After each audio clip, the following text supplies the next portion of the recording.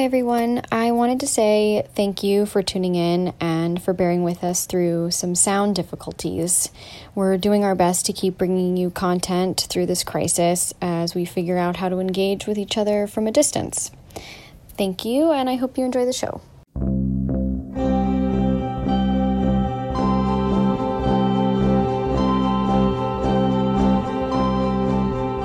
Share the Load is a time to reflect on the division of labor within our personal relationships.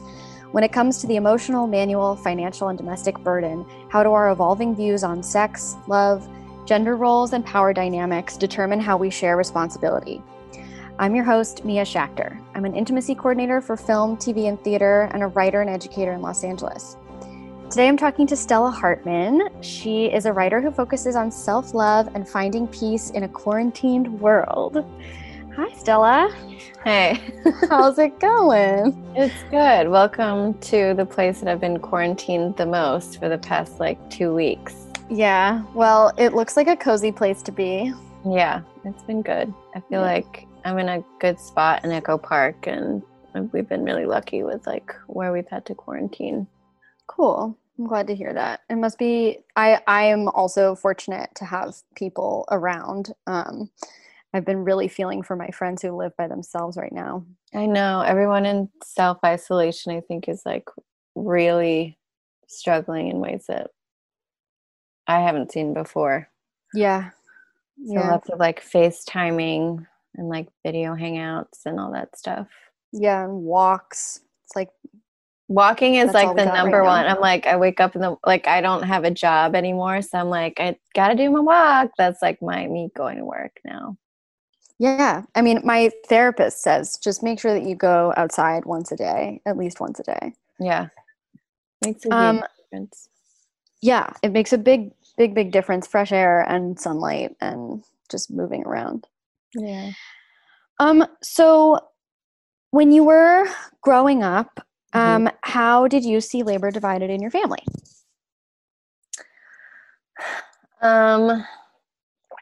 Very confusingly. Cool. And I think that part of it had to do with both my parents being immigrants and being first generation American, seeing how other friends maybe had those labor split in their household. But for the most part, when my dad was home, it was very traditional African household expectations where the man's not really doing any household chores, and he's coming home, dinner's got to be made, not too unlike a 1950s housewife situation, which is also kind of dripping in misogyny. And I think my dad was not aware of that, because I think he liked to think of himself as someone that was very fair. And I saw my mom as someone who was very begrudgingly taking on those emotional labors. And I think that the other thing that I saw was a very big lack of emotional support for her. I don't really think my dad was doing that much emotional labor to sort of meet her halfway. So I didn't really have good examples of that growing up, to be quite honest. And I never really knew what that was, but I think learning the term emotional labor was probably one of the more powerful events of my life, because I was that's what that is. This opens up a whole new world for me, and I can now do a much better job of communicating with people in regards to that. And for me, I do a lot of balance as far as in a partnership or in relationships when it comes to emotional labor. How do you remember learning the term emotional labor? How did that come into your psyche? I remember learning it, but it was not that long ago. I think it was 4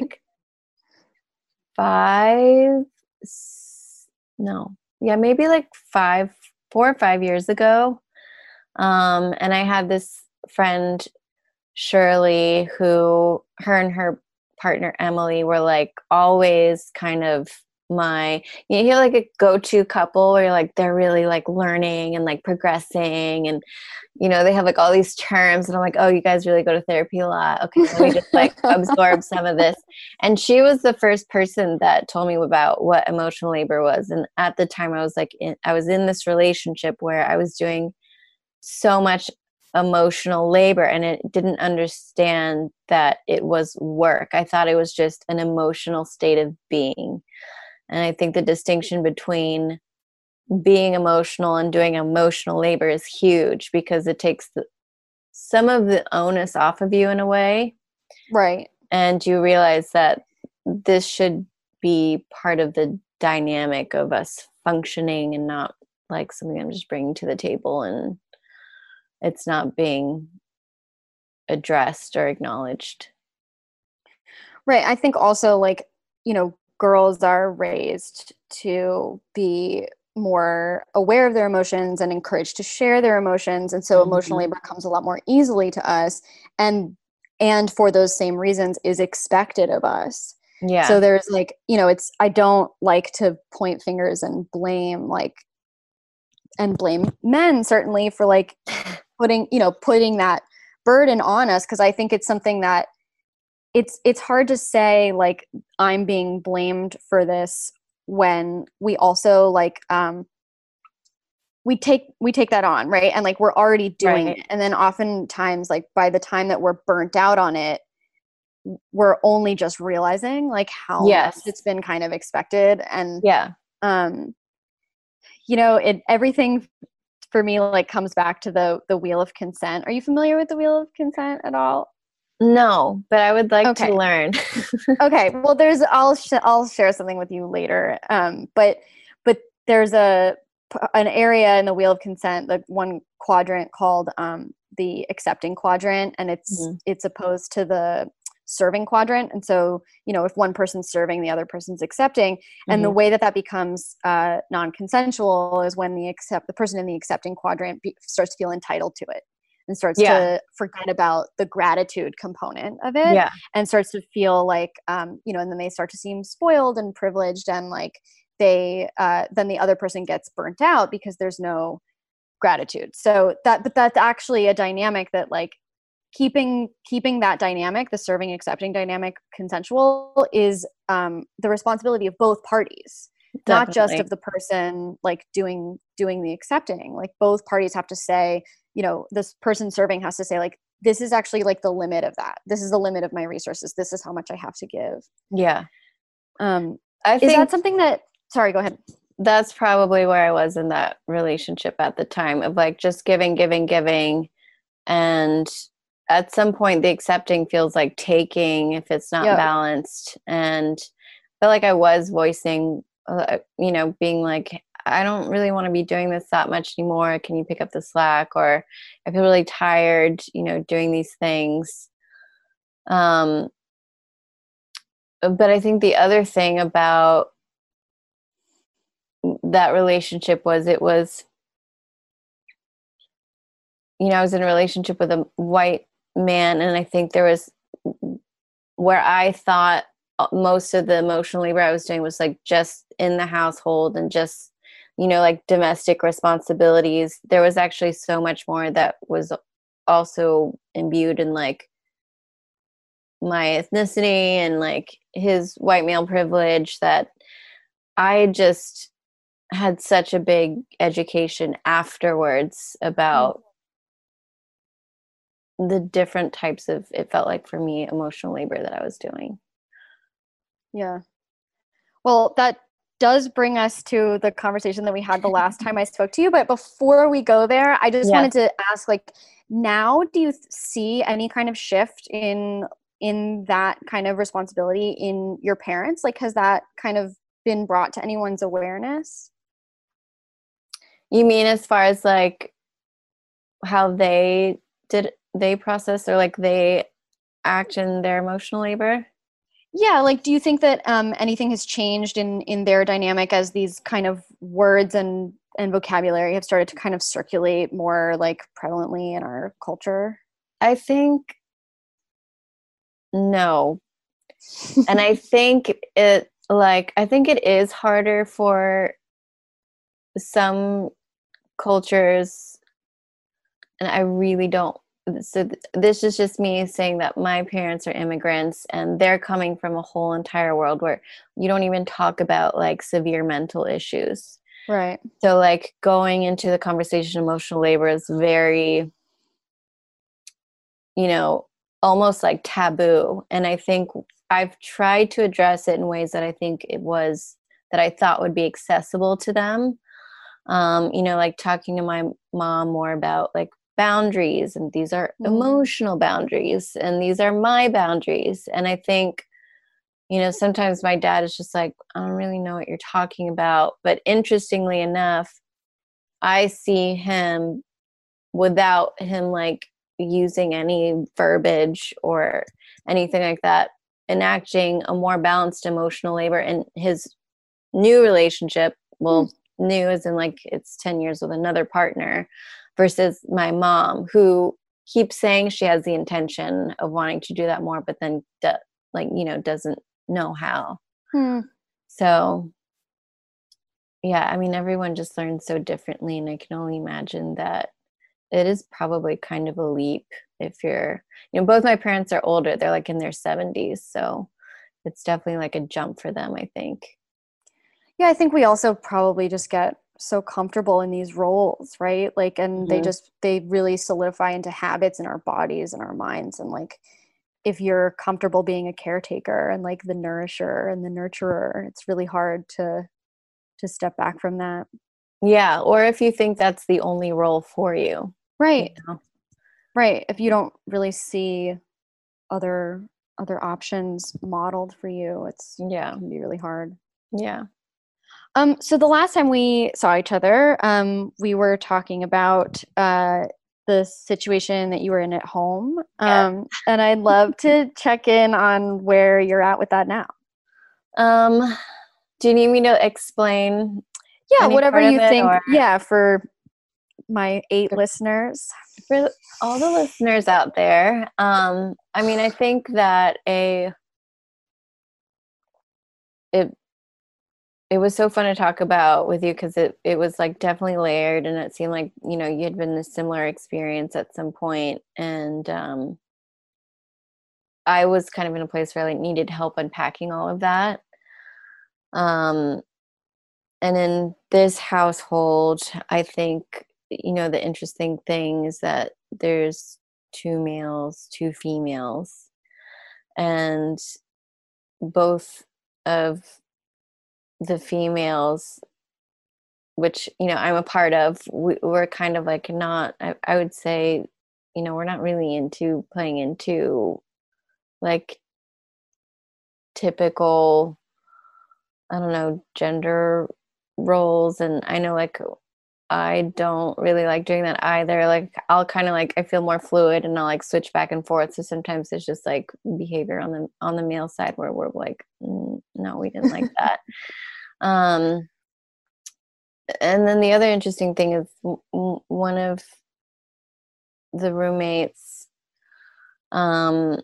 is very like fabulously gay, and it's also white, and one of the females is a Black woman. And I think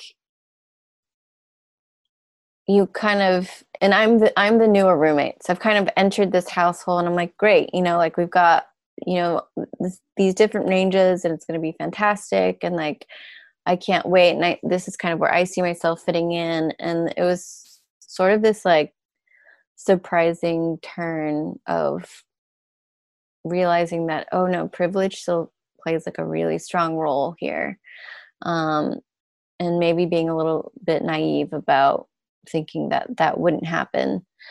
And one thing that I hadn't talked about that much with my friends at the time was, white homosexual male privilege.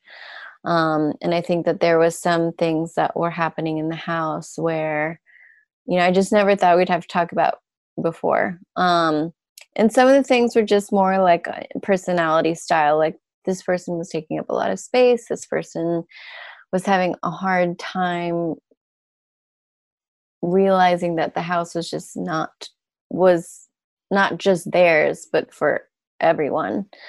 And I know I'm like trying to be a little bit general about it. I'm trying not to be too specific. Yeah.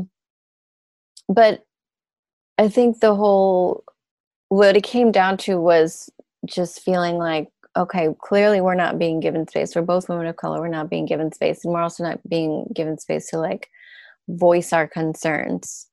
And it got to the point where it felt very aggressive without any air of violence, if that makes sense. Emotionally aggressive.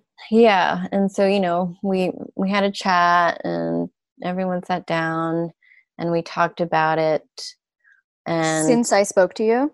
No. So we talked about it and, I was very optimistic that it was going to turn into, a point of learning. There was a big lesson to be learned there. And I think, what was said was like, okay, I hear you. I'll try to be better about sharing the space. And I want you all to feel like this is your home. And the responses are great, but it's definitely action over words in this case, because it's an, intimate way to live with people. And so when that didn't change, things got worse. And, the other thing that came into play was that the other woman of color was feeling like she was also specifically being treated in a way that she didn't really appreciate. And so it was like, okay, now we have like racism, gender, maybe a little bit of like, not classism, but like socioeconomic. Like clearly that person had like a very different family upbringing than her and I had. Mm-hmm. And it was just like, how are we supposed to talk to this person? What are we supposed to do? Like, what do we need to do? What actions can we take? Clearly that last conversation didn't work. And the funny thing about your conversation with me is that you're like, oh, You're like, we solved the problem. Yeah, they we just need to solved bring it. white fragility. Yeah, I was like, let's get educated. White fragility. I was like so excited. I was like, yes, we're going to do this together. Like, because ideally a solution to a problem like that is something that people can all engage in. And so I was like, okay, I'm going to get the book. I'm going to like, we'll talk about it. We'll have like book club. Yeah. So Utopia. Like, yeah. So I'm like skipping home and I'm like, oh my God, it's going to be wonderful. It turns out both of the white men in the house had already read it. And I was just like, wait, what? I was like, okay. And so then at that point, I think that's maybe the last where I had updated you. Yeah, you just had texted me like, like womp womp. Yeah, like surprise twist. Yeah, because I hadn't read the book, and I was like, I'm gonna read it. I'm gonna, Well, have you read it now? So I got the audiobook, and I'm like going through it. Because I wonder about like, is it even appropriate to like for me to be recommending it to a person of color? But I think that it's actually, I mean, my hunch is that, and you can speak to this if you feel like you've gotten far enough, I don't know, but I think everyone should read it. Yeah, because I think that like even if because you are engaging with white people about racism. Yeah. And I think a lot of my history with emotional labor is very much tied to that more than I ever thought in the past. And so that's been like a big learning lesson for me. So upon finding out that, that had already been read and digested by the two of them, I think I was just like, okay, so then, what's going on? And I think it is very different to like read something like that and maybe you'll just like passively agree with it versus like stepping out into the world and figuring out, okay, how can I be actionable about it? And I think a lot of the things that I have questioned, some other white friends on was, like, do you understand allyship? Like, do you understand how to like step up and have that conversation? Do you understand why it's so important? Do you understand that, just by being in a relationship with a person of color, you should come in with the mindset of like, okay, not only am I going to be romantically involved with this person, but I'm also this person's ally, because it is, the responsibility of white people to have that role and play that role. But that is a hard conversation to have if like that person's never done it before, or they think they are an ally and they are an ally, but it's almost in this like removed way, like I'm sure that, and I know that, the two white men in the house are very supportive of people of color, financially or, just emotionally, and they have that capacity. But I think the whole having a conversation from one white person to another white person on behalf of another person of color is a whole other practice and a whole other exercise, and is a whole other like stepping out of your comfort zone that doesn't get talked about enough. And and that was exactly, sorry, I feel like there's like a slight delay, and there's no way we're not gonna oh no, that's fine. each other. I'm sorry. But that was exactly the point that came up when we were talking, where I was like, oh, well, they should read this book then. Yeah. Like, because I think when we were talking, I was like, that's 100% the responsibility of the other white guy. And it sounded like that was something that you had kind of thought, but that like maybe I was just being like a seconding, like motion on that. Well, but it was something that I thought, and you were seconding it. I think that what was happening at the time was that person didn't want to do it. Right, because it wasn't affecting him, right? Exactly. Yeah. Yeah. Which is, well, yeah. I mean, that's a that's a really solipsistic like view of yourself. I think like if something is affecting your partner, I would think that you would want to take that on. But again, maybe that's like my social conditioning as a female. That is my social conditioning as well. And like, to me, that is what an ally would do. Right. I do think that like it's natural to have a moment of like, oh, maybe it feels like I'm being made to pick sides. Maybe I don't want to talk to this person. Well, it's uncomfortable. It's uncomfortable, and that's fine. But at the same time, I think this is like the new thing of what like we all need to be practicing, which is like, I need to get better at being like, hey, I really need an ally in this. Can you do this? Can you like take this emotional labor off for me and have this conversation? Because I'm also not great at that. This is very like, that's new for me. And this has been fantastic because that's something that I'm starting to now ask of in my relationships, because now I'm very aware of how important that is to me. I was never asking for allyship before. I didn't even know what that was. Like, emotional labor was still new. And, I'm taking these baby steps. But the beautiful thing about, once you get over your ego, which is, what ended up happening with this person, is that when you witness someone being an ally for you, which I hadn't, also because I hadn't asked for a lot, but I had not witnessed a lot, is that it just gives you so many different forms of validation that you didn't really know that you had before. And also you kind of just learn how language is different from ally to ally, because I think maybe where I would have been sending out a message coming from like a place of trauma and a place of like emotional sadness or anger or frustration, the ally gets to be removed and like take that out of the messaging and just deliver a more straightforward message, I think. Yeah, that's honestly, that's like bringing tears to my eyes, because it occurred to me as you were saying that like allyship can actually be incredibly intimate. Yes, extremely. And asking, being able to ask someone for that kind of service, like, again, I'll show you the wheel, but like being able to, in your relationship, in any relationship, like actually make that request and be coming from a place of like trust and knowing that that person will want to do that for you is like intimate. It's intimate. The ask is intimate, but the action of doing it is then like really intimacy building, I would think. Yes. And it was so let me take a sip. So the one of the males wrote this like wonderful letter to, you know, the other roommate that was being problematic. And After we last spoke. yes. Okay. And it was like so spot on and definitely delivered in a way that I could have never done directly myself, because I would have been in my emotional space, and that language would have been coming from that emotional space.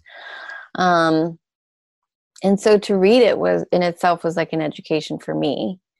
And then also it was so intimate, and almost to the point where like both, so me and the other woman of color, we were just like in the kitchen, like looking at the letter, like dumbfounded, like, whoa, because we had never seen that level of allyship before. And we're so used to like kind of just like screaming, like, I don't have space, like I'm not being given a voice, or like whatever it is that's happening to us through, you know, the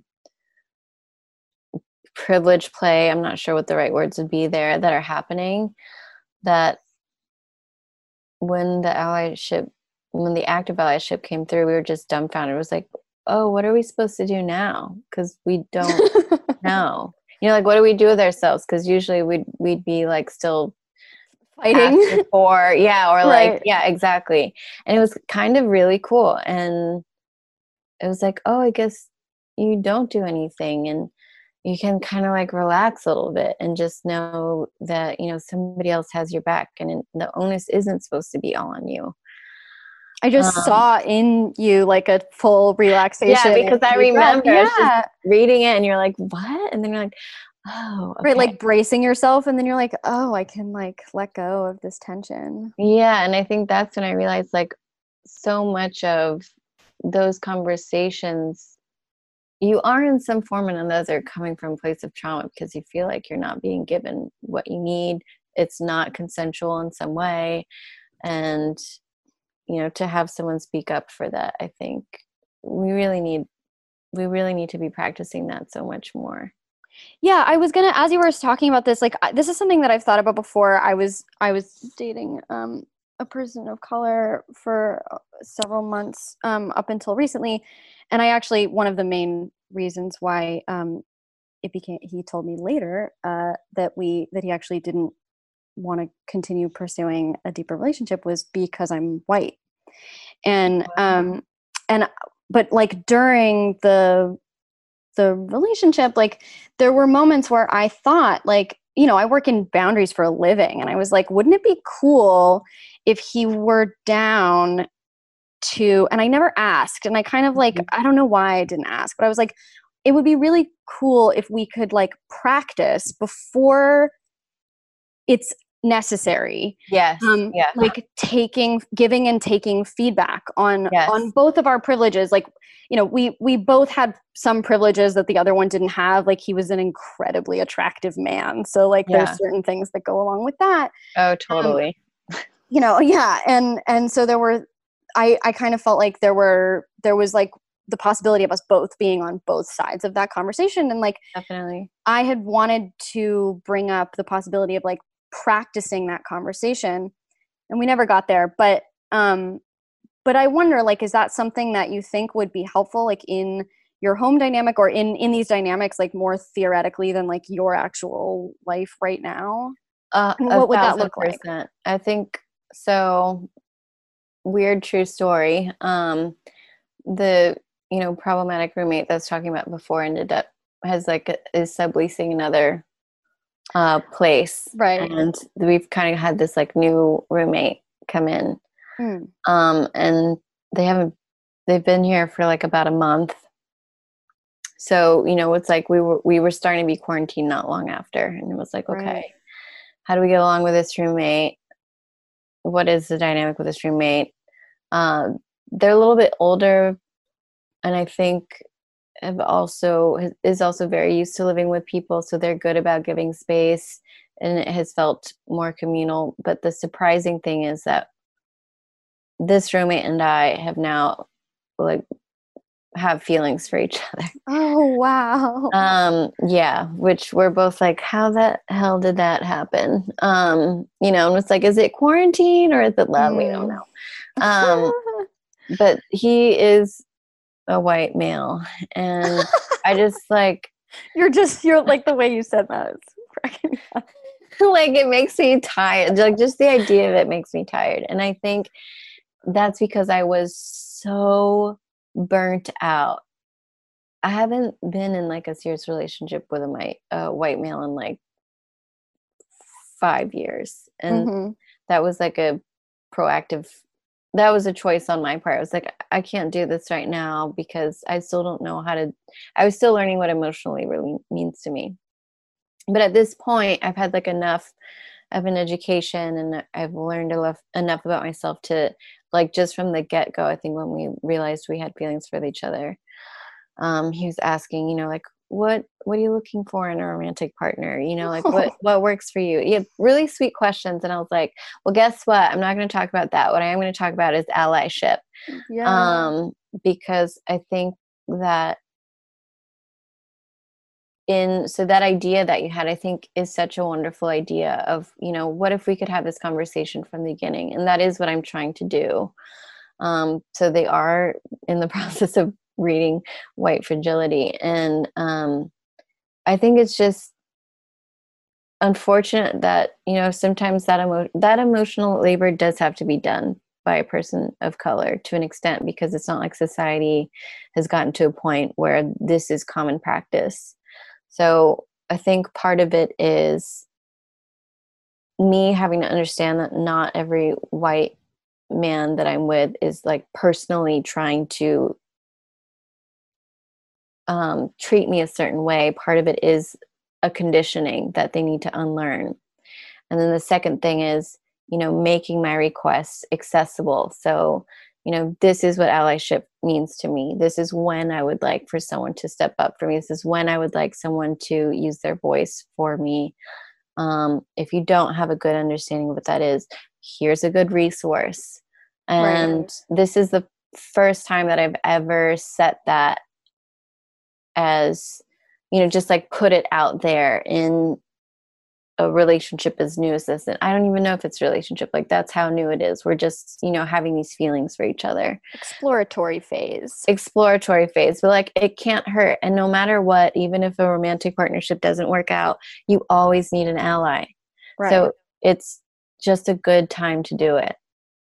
And it was received well. They were an active listener. They put their ego aside. They're very open to it. You know, like, I'm going to take the time upon myself to learn more. I'm going to take the time to have conversations with my friends who, you know, maybe seem to be doing this for themselves, like other white people that might be doing this.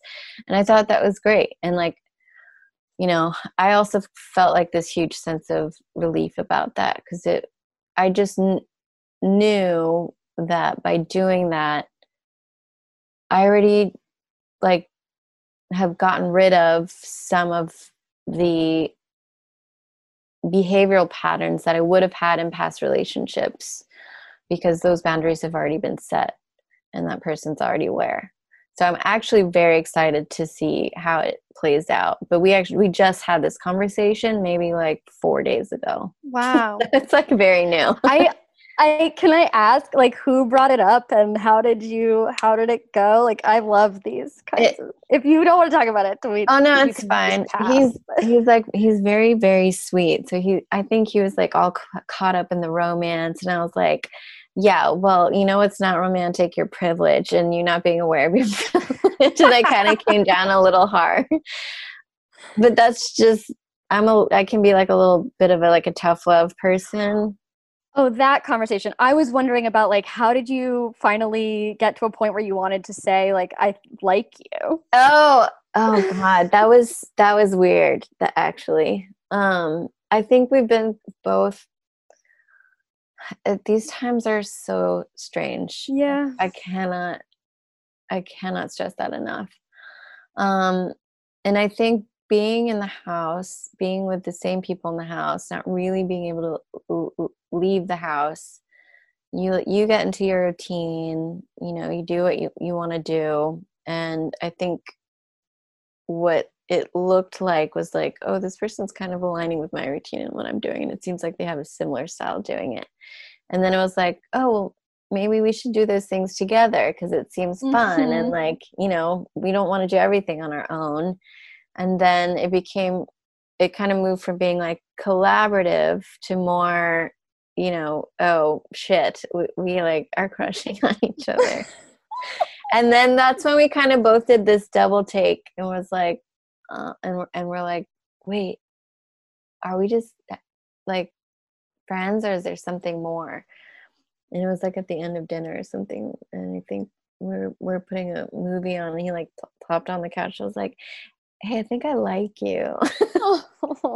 And I was like, yeah, I think I like you too. And neither of us was like ready for that. So it was kind of like here we go, but also excited kind of feeling, and also hoping that we don't get sick of each other because we're probably trapped in the house for another month. So I know. I love quarantine love. It's so sweet.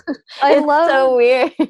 But it's also like, it's just such a unique time. And I'm really, I'm obviously like trying to stay as optimistic and like grateful as I possibly can. But like, I'm really excited to see the stories of like the beautiful growth that comes out of this. Like, are you familiar at all with the term post-traumatic growth?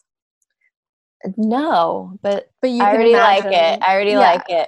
Right. So it's like it's not that it's like the opposite of PTSD, but it's like it's one of the kind of manifestations potentially of PTSD, or the coping mechanisms that prevent you from internalizing the trauma. I'm not an expert on this, but the idea is that like whatever, both on a sort of societal level and also on a personal level, that like through trauma, there's also growth. Yeah. And I think we're going to see a lot of that. I mean, we're going to see a lot of that. And that's what I'm looking forward to. Yeah. And I don't, obviously not everyone's in this place, but one thing that we keep checking in with each other on is that it feels like in some way that's happening at a much faster rate than what we're used to. Right. Because we're seeing it live. Like even like figuring out, we're all having to be so creative and so inventive with like figuring out how to keep our lives going and figuring out how to make money. Like I was just talking to Pete right before we started about figuring out, like I took a dance class on Instagram Live this morning, and there were 50 people in it, and it was my friend, and I was like, if everyone Venmo'd him $5, he'd be making like a decent living if he did this every day. And then I thought, like, I don't really have anything like that. Like I don't have anything to teach or sell. And I actually don't think that's true. So I disagree. Yeah. I'm going to try to figure it out, and maybe you'll brainstorm with me later, but but I was going to, so this practice taking feedback idea, and you were also talking about like reading and digesting. And what it sounds like was happening was that these people that you're living with were actually reading, but not really digesting. Yes. They were kind of reading and they were like, oh yes, check the box of like, I read this book. Yes. Without necessarily the introspection and examination. One of the things that fascinated me the most about White Fragility was like the stories of people who electively took her workshops. I don't know if you've gotten to this part yet, but like she talks about it numerous times throughout the book, like people who voluntarily went to her workshops and then got called out for doing something that was very indicative of their privilege or very insensitive or offensive, like imitating like a Black voice, like, and someone was like, hey, here's why that's like, don't do that. And then that person starts crying and sobbing and taking up all the space in the room. And then everyone else in the room gets mad at Robin DiAngelo for like attacking this person, And I just was like, this is absurd to me. Like, you chose to be here. If you think that you are immune to this kind of behavior and microaggressions or larger aggressions, then like, what are you doing here? And what kind of hope is there? So I think I know why some people do that. Do you?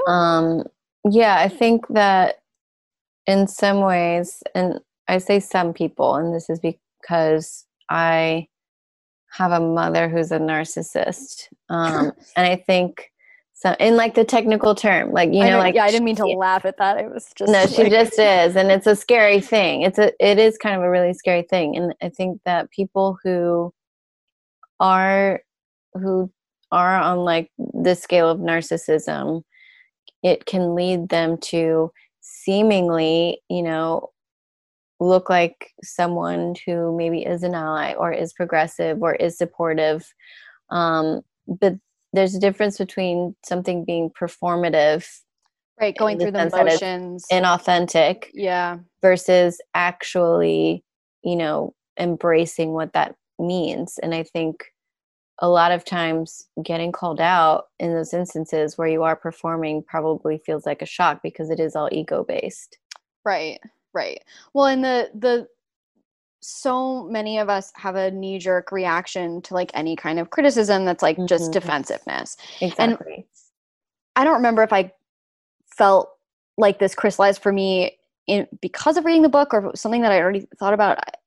I think it was something I had already been thinking about just in like other areas, but like I feel like we can train ourselves to use defensiveness and also jealousy, actually, instead of looking at them as like kind of just on the face of what they are, looking at them as you know, kind of like a Pavlovian bell of like, oh, shut up.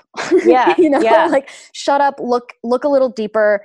If I'm getting defensive and I'm getting jealous, it's because I'm insecure. So instead of speaking, let me look at myself as and figure out what it is that this is, what the insecurity is that this is tugging what is the on. real issue. Yeah. And that's amazing. That's like the first half of like nonviolent communication. Yes. It's like taking a step away from what you're saying and realizing like, what needs do I have that aren't being met, or why is it that I'm actually feeling this way? I love that you just brought up that book. I was thinking, I tried to do that with my mom and she didn't get it. And that's when I was like, okay, I can't help you anymore. Well, that was also a tough one because it's written by a white man. And I know. And it's also written in this way where like I feel like sometimes if anyone spoke to me with the exact language that he writes in his conversations, I would want to like punch them in the face. Not like, do it. because sometimes it's so condescending. It's like it can sound really condescending. But I think that he's also not writing like verbatim what he actually says. And this is maybe like unpopular opinion, but like I don't think he's like a great writer, where I feel like obviously very powerful concepts, really great to learn, but it does, I feel like maybe where he thought he was making it accessible, it feels condescending. Yeah. I think you're right. He's not an excellent writer. Also, his poems, like, editor needs to cut, just veto the poems. I like, thank you, Marshall Rosenberg, but like, it's been a while since I read it, but yeah. But I love that you brought that up, because I've been thinking lately about white fragility and nonviolent communication as how they speak to each other, because, and I'd love to hear your thoughts on this. Maybe we can meet up later, like after you've read White Fragility, and like bring them into conversation with each other, because one thing that comes up in nonviolent communication is like, no matter how someone is talking to you, that you can identify the need. And in White Fragility, the way that she talks about taking feedback, like it doesn't matter if someone is screaming at you or angry with you or whatever. Like it doesn't matter the tone and how they say it. That does not negate the heart of the matter. Right. And so I kind of see nonviolent communication as like the other side of it, right? So like nonviolent communication is person A and person B is white fragility.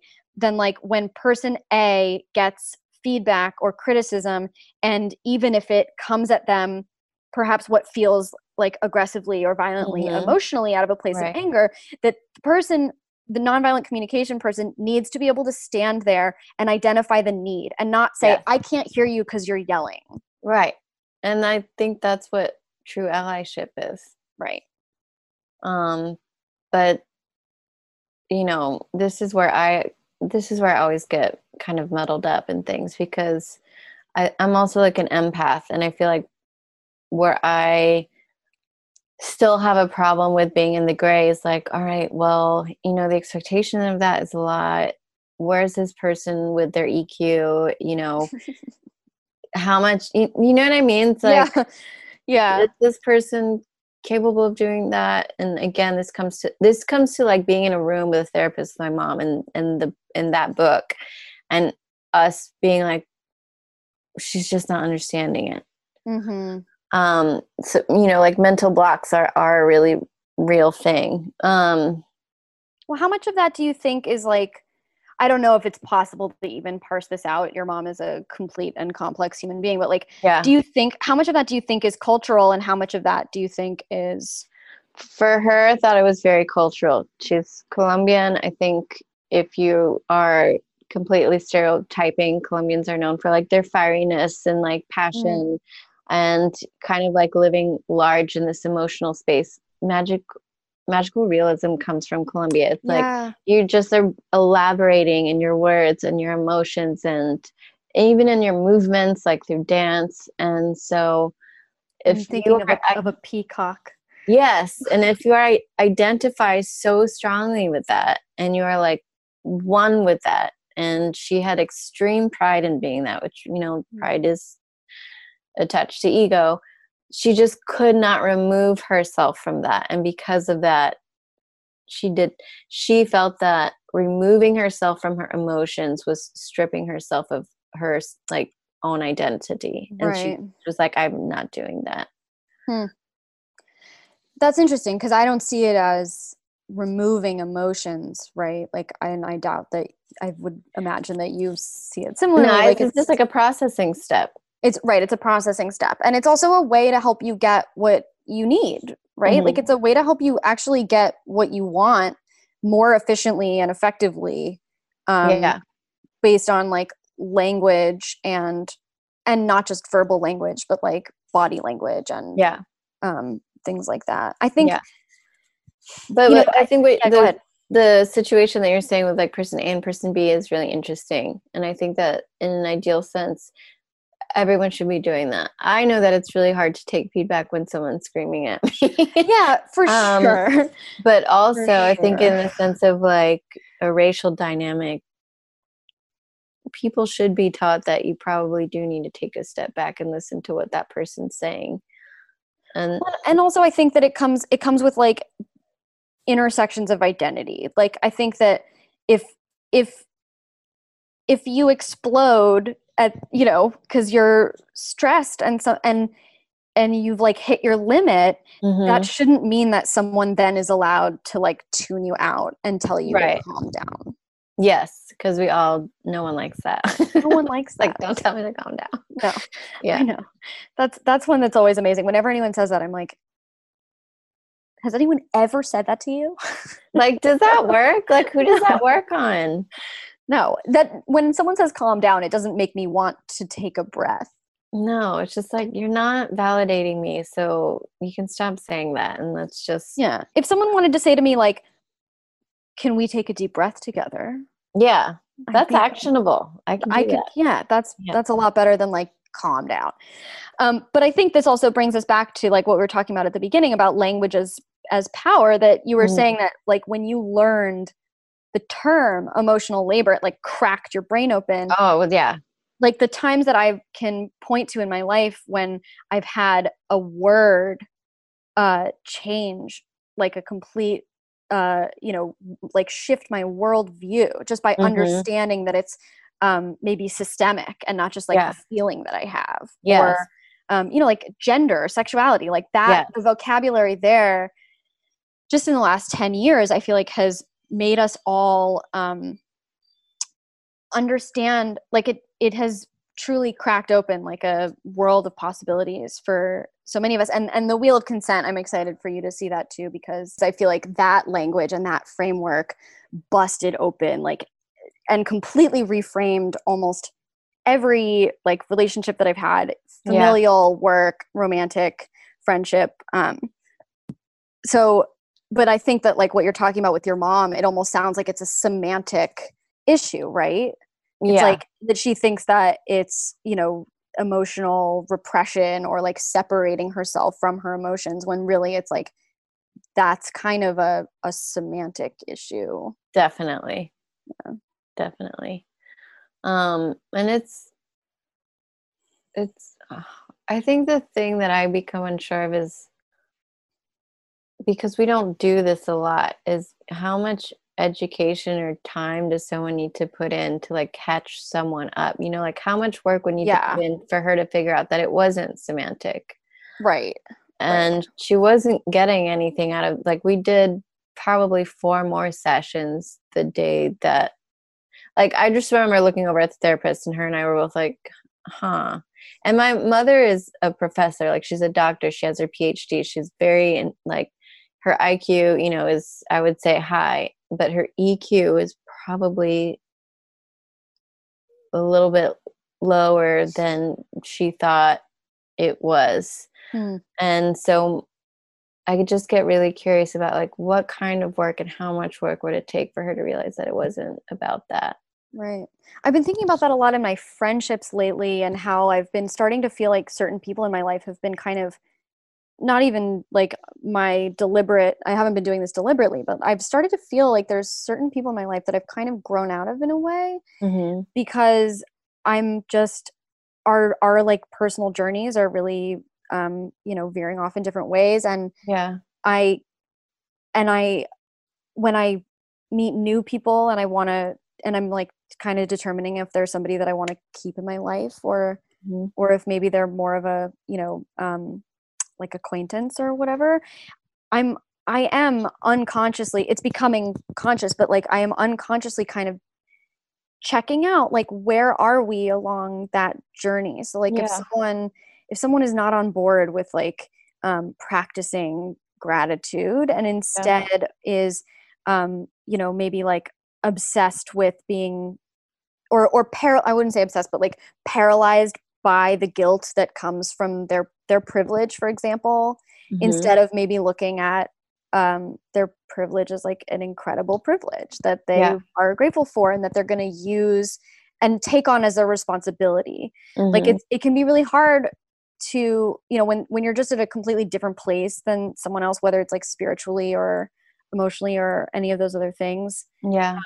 It can be, I think that can be like the making or breaking point with a Definitely. lot of And I relationships. think like the I think we need to be more creative in our generosity and like how to be generous within certain types of privilege, like whether it's racial or financial or emotional.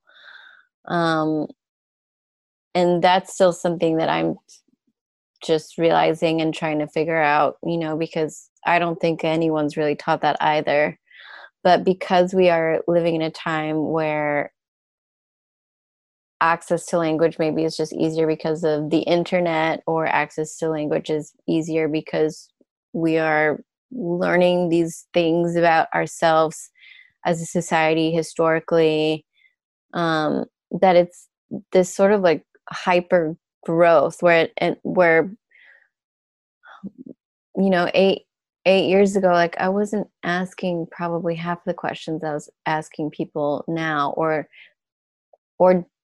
kind of like demanding of them, which is like, if you want to be close, if we're going to have an intimate relationship, however that relationship is, I need these things. And um before I probably would have been friends with people that weren't as mindful and weren't as thoughtful, maybe weren't even as generous, and I didn't care, because I was just ignorant, um and I didn't know how the what the downside what the I just wasn't aware of what the downfalls were there. Mm-hmm. Um That so actually, that makes me think of something that you said earlier that I feel like we kind of glossed over, but like mhm, you were talking about how you moved into the home and thought like we have so many different like identity intersections here, like it's going to be great, right? right, yeah, Whereas like in fact, I think the thing that determines it's awareness. It's like the mhm, awareness issue, of like, just because someone's identity contains multiple intersections, yes, it doesn't mean that they're thinking about it critically. It doesn't mean that Right. they are aware of what it means and what it represents to other people, and like how it makes them interact differently with other identities. And Right. so I don't know if you want to speak a little bit to that.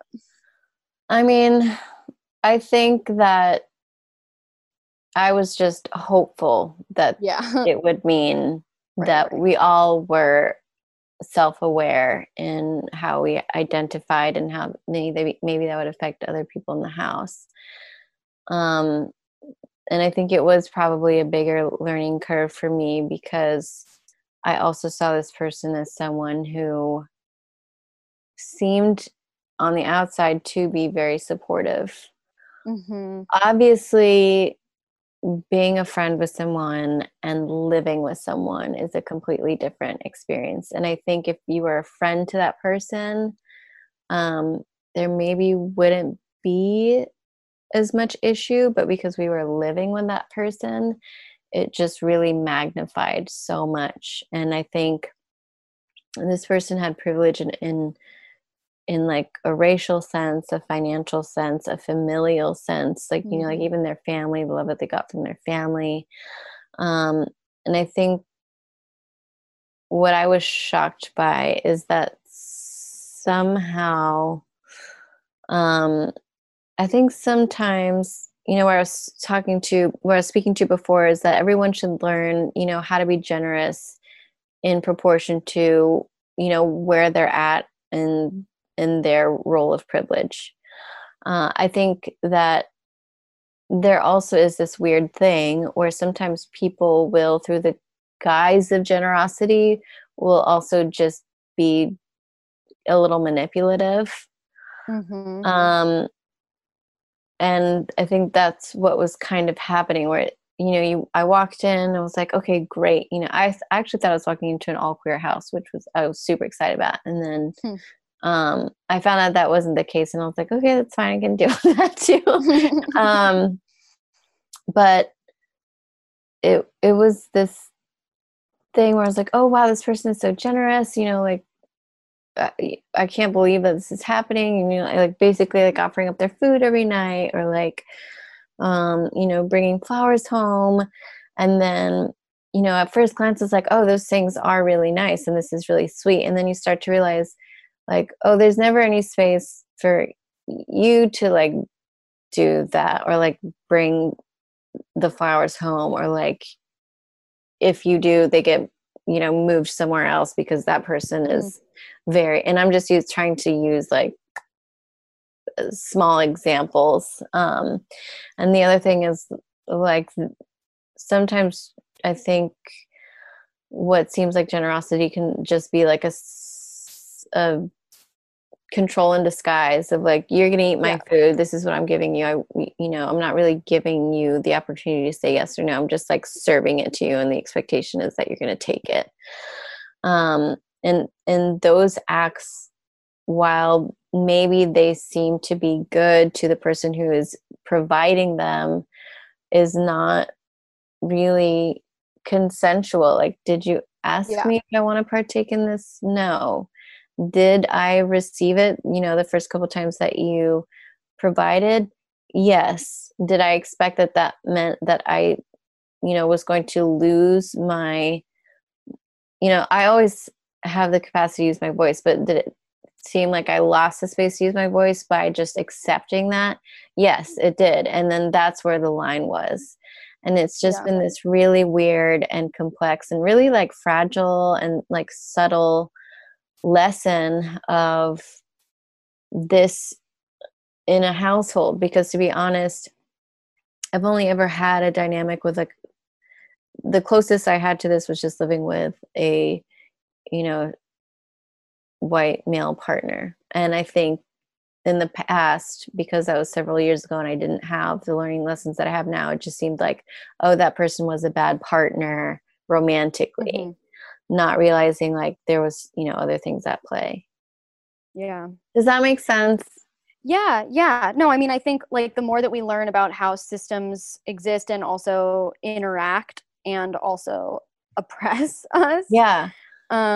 we can see things a lot more clearly, and then we don't even need it can actually like lessen the impulse to blame people, Yeah. right? Because we can actually, like, if we can all look at the systems and critique the systems and try to change them, then we don't need to change the individual. We don't feel the need to change the individual or to blame the individual or to, make make them feel bad for whatever it is that they're doing. Yeah. And I think this lesson has been so interesting because it's happened in like the most domestic way ever, which is, by this person choosing to like make this grandiose dinner every night and like offering up to feed it to everyone, we realize like, oh, well, I like to cook and I like being creative in the kitchen, but I don't have that space anymore because you're always there taking up that space. And when we've asked for that space, it's not given.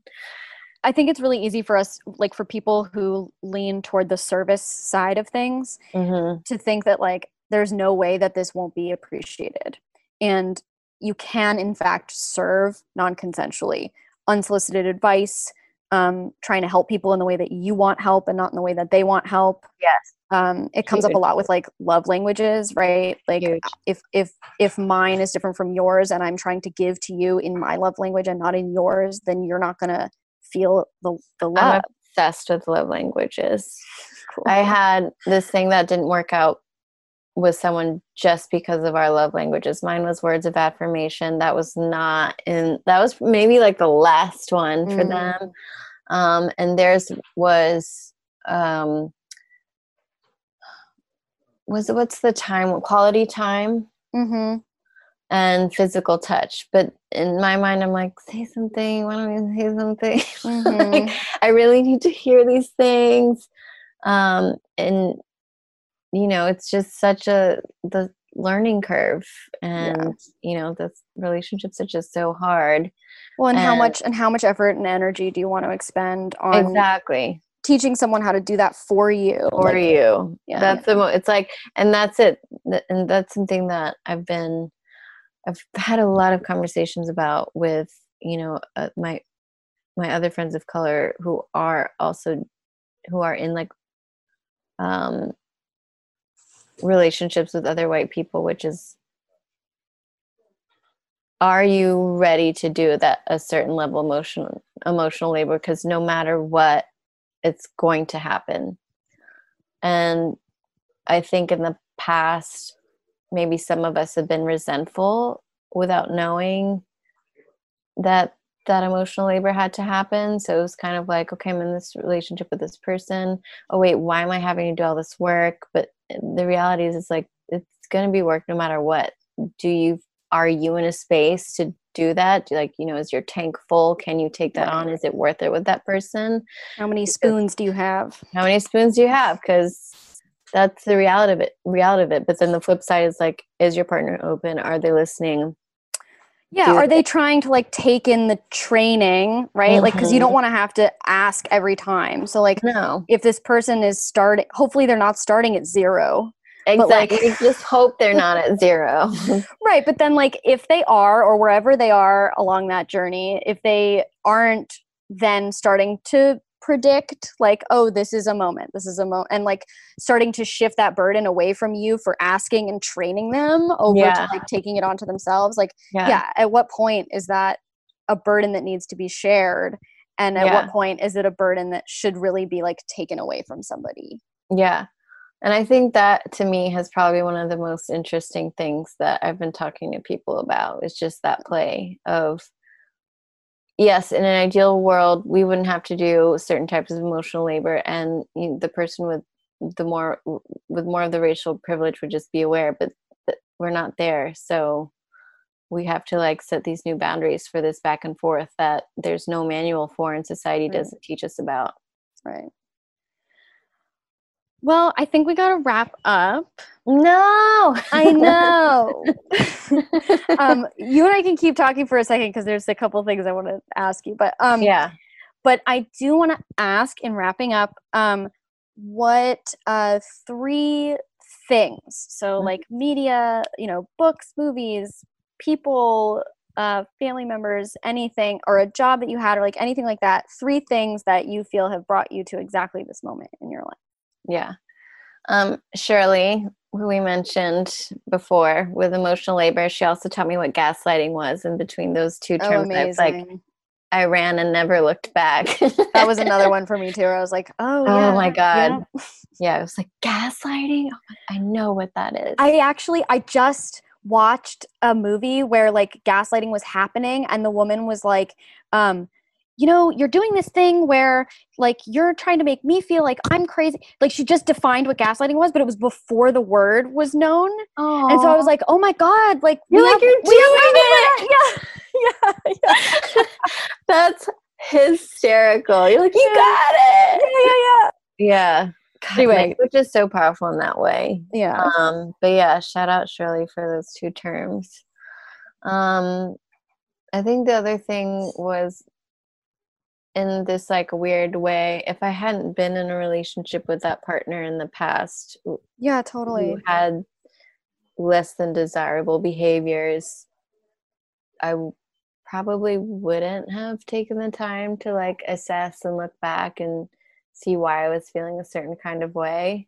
I love that gratitude even for the things that aren't so positive sometimes. You just gotta like take the lesson where you can find it, and that's the best that you can do.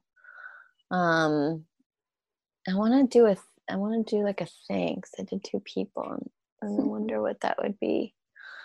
A book or yeah, an experience that you had, maybe.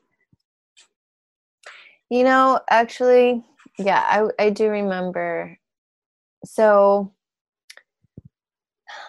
this may be a little controversial, but I think so. After that relationship, I was like, I just can't date another white man. Like, I can't do it. And I went through like a period of time where I was like, I'm choosing not to date white men. It's not happening. And I was in a relationship with another man who was mixed, and he was half Black, half Puerto Rican. And it was kind of the first relationship that I had gotten into with another man, but he was obviously a person of color.